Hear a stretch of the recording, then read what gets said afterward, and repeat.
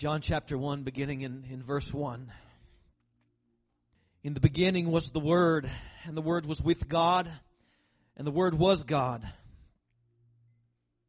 He was in the beginning with God, and all things were made through Him. Without Him was not anything made that was made. In Him was life, and the life was the light of men. The light shines in the darkness, and the darkness has not overcome it. And there was a man sent from God whose name was John. And he came as a witness to bear witness about the light, that all might believe through him. He was not the light, but came to bear witness about the light. The true light, which gives light to everyone, was coming into the world. He was in the world, and the world was made through him, yet the world did not know him. He came to his own, and his own people did not receive him. But to all who did receive him, who believed in his name, he gave the right to become children of God, who were born not of blood, nor of the will of the flesh, nor of the will of man, but of God. And the Word became flesh, hallelujah, and dwelt among us. And we have seen His glory, glory as of the only Son from the Father, full of grace and truth. And John bore witness about Him and cried out, "This was He of whom I said, He who comes after me ranks before me, because He was before me." For from the fullness we have all received grace upon grace. Let me read that again. From His fullness we have all received grace upon grace. For the law was given through Moses, grace and truth came through Jesus Christ. No one has ever seen God, the only God who is at the Father's side. He has made Him known. Let's pray. Father, I don't know what else to say, but just again to say we want to treasure the Christmas message deeper than ever before, in a way that's greater than ever before. Most of us are very familiar with John chapter 1, with Luke chapter 2, with Matthew chapter 1 and 2. Familiar with the passages in Isaiah and all throughout Scripture that talk about the birth of Christ. But we want these truths to move us, Father. We don't want to be so familiar with them that we are numb and say, what else could I possibly learn out of another Christmas message? Lord, make these truths brand new to us again, in a sense that they just light up our world again. That they just blow our mind again to think that Jesus Christ would come to us into this broken world and do for us what we couldn't do for ourselves. Remove every distraction. Help us to be just in tune with what the Spirit would say to us today, and help this preacher to rightly divide the word of truth. We pray this in the good and precious and wonderful name of Jesus. One of the traditions that our family, like many of your families, have at Christmas time is to drive around and look at Christmas lights. How many do that from time to time? You just take an evening and you drive around and you just enjoy the Christmas lights. You know, one of our favorite houses is in Lexington on Shinaway. It's incredible decorations, light show every year. And it never gets old driving by this home or several others. I kind of find myself year after year mesmerized by the beauty of these houses that are just decked out with lights. And I love the appearance of lights during the holiday season on trees, candles, and windows. The exteriors of homes just kind of decorated to the max. And one of my favorite services of the year is our Christmas candlelight service. I love the kind of the ambiance of the candles and the tree lights. And I just love Christmas lights. But you know, Christmas lights are more than decorations. They symbolize one of the greatest spiritual truths of Christmas. Namely, that this world is a place of death and incredible darkness. But Jesus came into the world to bring light and life. He is life and light. Amen? With this truth in mind, I want to quickly address three implications found in our text, John chapter 1, that will help us treasure, I hope, the real meaning of Christmas to an even greater degree. And we'll begin, number one, you can write this down in your notes, by looking at the reality of Christmas. In other words, what does Christmas teach us? Well, first of all, it teaches us this, that this world is an incredibly dark place. You know, if you are in an extremely dark room, at first you can see absolutely nothing. You can't even see your hand in front of your face. You're very mindful of the darkness, aren't you? However, as you go through a little bit of time, your eyes begin to adjust to the darkness. And the darkness doesn't seem over time to be quite as pervasive as it once was. So in a sense, you could say that we get used to the darkness. And isn't this the way that it has become in the world? This is an incredibly dark world, full of spiritual blindness and evil and all kinds of wickedness. And one of the problems today is that so many people have adjusted to the darkness. They've grown accustomed to it. They don't see the wickedness that is in our world. And so, in a sense, they've just adjusted to it. They've just gotten used to it. So much so that they fail to recognize its impact on humanity. And this kind of view of the world, that maybe the world is not such a bad place after all, it may help some people cope with life, but it is not reality. And here is why the understanding of the reality of darkness is so important, because you can never appreciate Christmas, the light of the world coming into the world, if you fail to grasp the world's darkness. Because light is really effective in a dark place, right? We had one of our church members spend some time blacking out our windows for this morning, because candlelight is of little effect in a lit room. So see, when we understand the darkness, when we kind of grasp the depths of darkness that is upon this world, we can so much better appreciate what Christ has done for us. John chapter 1 verse 5, the light shines in the darkness, and the darkness has not overcome it. See, to really understand the meaning of Christmas, we must grasp this reality that the world, apart from Jesus Christ, is an incredibly dark place. And if this were not the case, Jesus would have no reason to come. His coming would have been in vain. Let me take this a step further. Not only is the world a dark place, but you and I, apart from Christ, are part of the darkness. See, a lot of people don't have an issue saying, well, there's some evil in the world, but me, I'm part of the solution because I'm one of the good ones, right? So many people have this, but listen, what's the Bible say? There's none righteous. None. No, not one. There are none righteous, except those who are righteous in Christ. But in and of ourselves, there's no good in any of us. As a matter of fact, even our righteousness is as of filthy rags. And so understand, see, if you don't understand your own depravity, guess what? You'll never see your need for a Savior. What do I need to be saved from?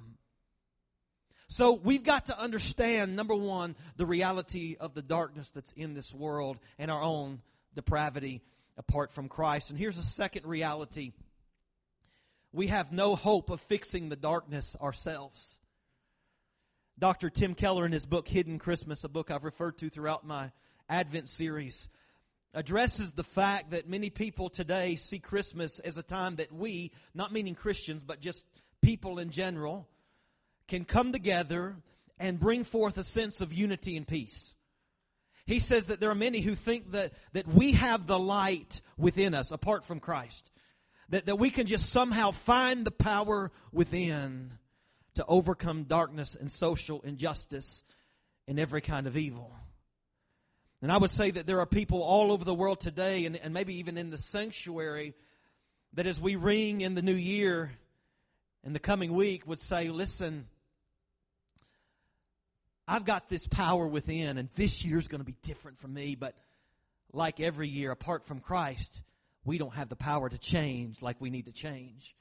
We don't have the power within us, apart from Christ, to do anything about social injustice. You know, in a million lifetimes, you and I, we could not repair our own brokenness, much less make a dent in the brokenness of the world. That's why Jesus came. See, the Christmas message is that we live in a land of deep darkness, and we have no hope of fixing the darkness in and of ourselves. But here's the great news, the third reality, that Jesus is the only true light, and He has come. Amen? Verse 4 says, in Him was life, and the life was the light of men. The light shines in the darkness, and the darkness has not overcome it. That's incredible news, church. Here's the great news of Christmas. Though this is a deeply dark world, and though we are a totally depraved people, there is hope. There is hope because of Jesus Christ. Because He, the light of the world, came to do for us, I'll say it over and over again, to do what we could never, ever, ever do for ourselves. What a Savior. See, this doesn't happen by our own strength. This change, this light in the darkness, this is not something within. It comes by grace. How are we not overcome by darkness? I mean, you don't have to watch too much of the news to realize that this is indeed a dark, dark world. How are we not overtaken by it? Well, it's not by anything that's within us. It's not this inner strength, this inner power. It's through Jesus. It happens, friends, as we put our faith and trust in Jesus, as we yield ourselves to Him. It comes as part of what the Bible calls the new birth, being born again, in which old things pass away, hallelujah, and all things are made new. See, Jesus changes everything. I love the scripture that I read the beginning of service. He's wonderful Counselor, mighty God, everlasting Father, Prince of Peace. This is who came into the world. Not just a prophet, not just a good teacher, but Emmanuel, God with us. So that's the reality that Christmas declares, that the world is an incredibly dark place, and we in and of ourselves have no hope of fixing it. But God in His infinite love and wisdom and grace stepped into this world. Jesus Christ came to be the light. That's the reality. Secondly, let's look at the exclusivity of Christmas. I'll give a second for you to spell that one. The exclusivity of Christmas. Verse 9, the true light, which gives light, now catch this word, to everyone, was coming into the world. I see some of y'all looking back and forth. Yeah, like, who is the everyone? Well, according to verse 12, the everyone would be those who received Jesus. Let me give you an example why this is important. If some horrible disease were to break out amongst our congregation, and let's say that I have a remedy here, I might say this will cure everyone. This will cure everyone. And by implication, I mean those who take the medicine. It's not going to do anything for those who don't receive it. And that's how it is with Christ.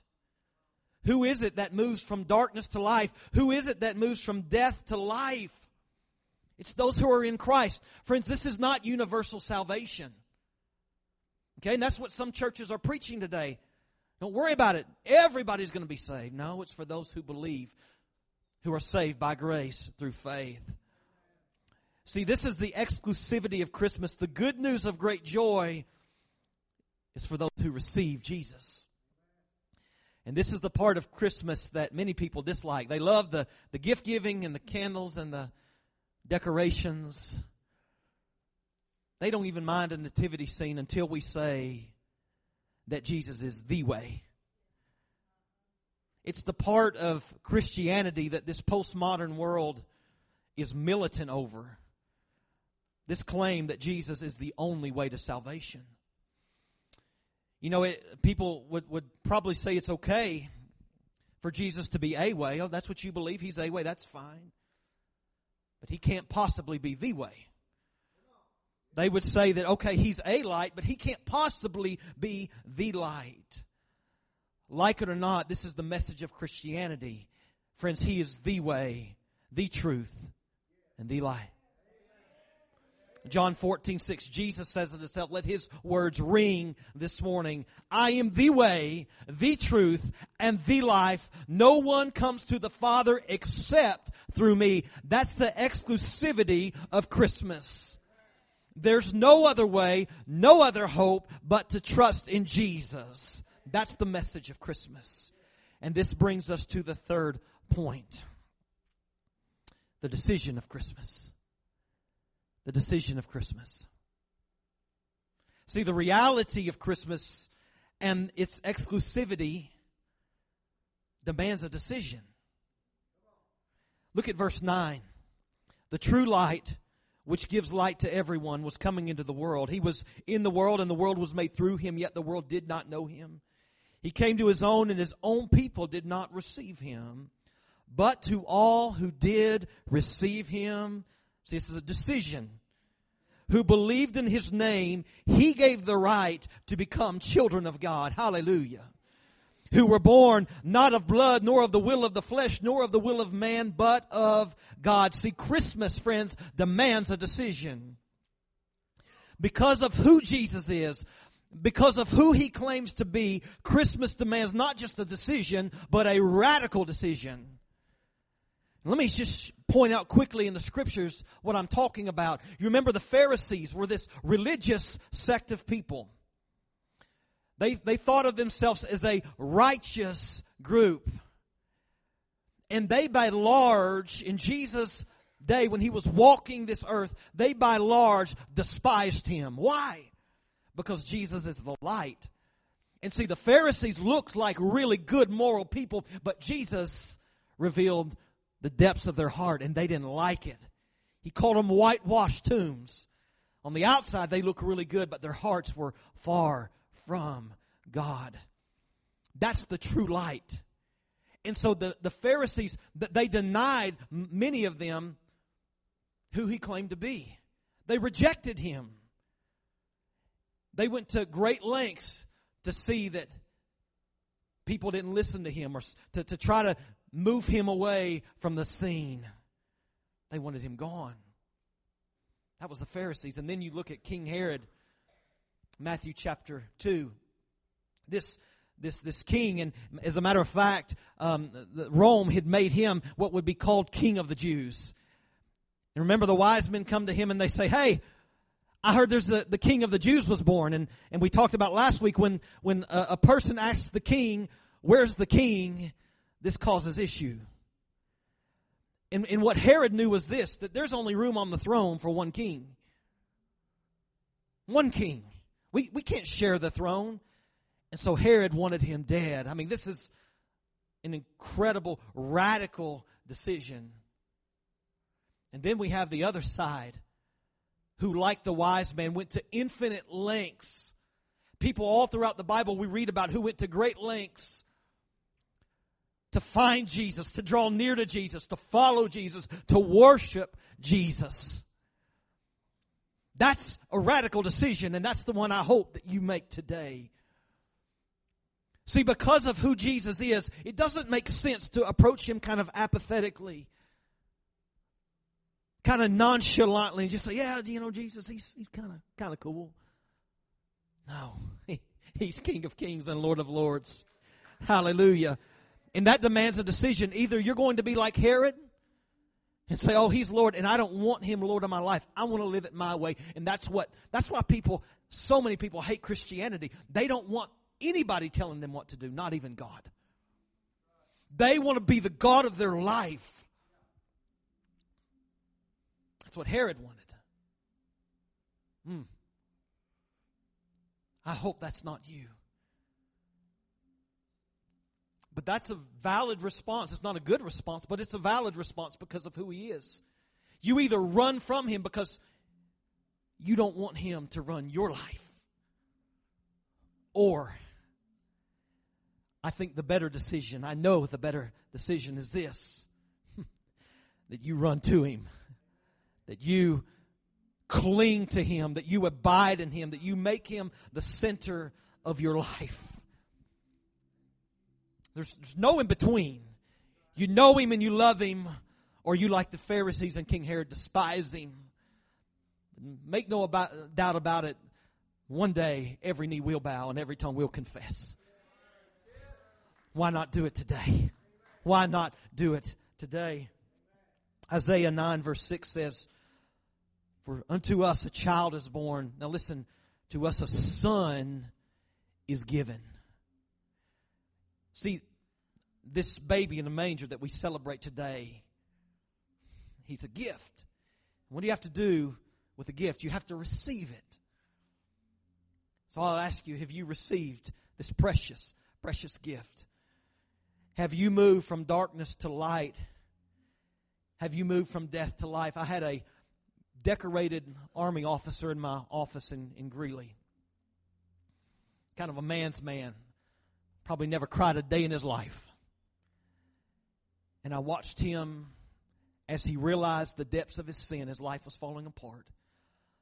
As I told him the simple gospel about the death, the burial, and the resurrection of Jesus Christ, I watched him weep like a baby because he said, "Why would He do this for me? You mean I can have this after all I've done? I can receive this gift?" I said, "Yes." I remember Kelly and Roe, their marriage was falling apart. And it wasn't even a Sunday. See, and I said, "Guys, you don't need more Dr. Phil books or Oprah Winfrey. You need Jesus. You need Jesus." And they grabbed hands and they wept at the altar and both received Jesus together. Have you received this gift? I mean, have you received Him? Now, I'm looking at a lot of people that I'm familiar with today that I know you go to church, and that's not what I'm asking you. Have you really received Jesus? Or are you kind of like Herod?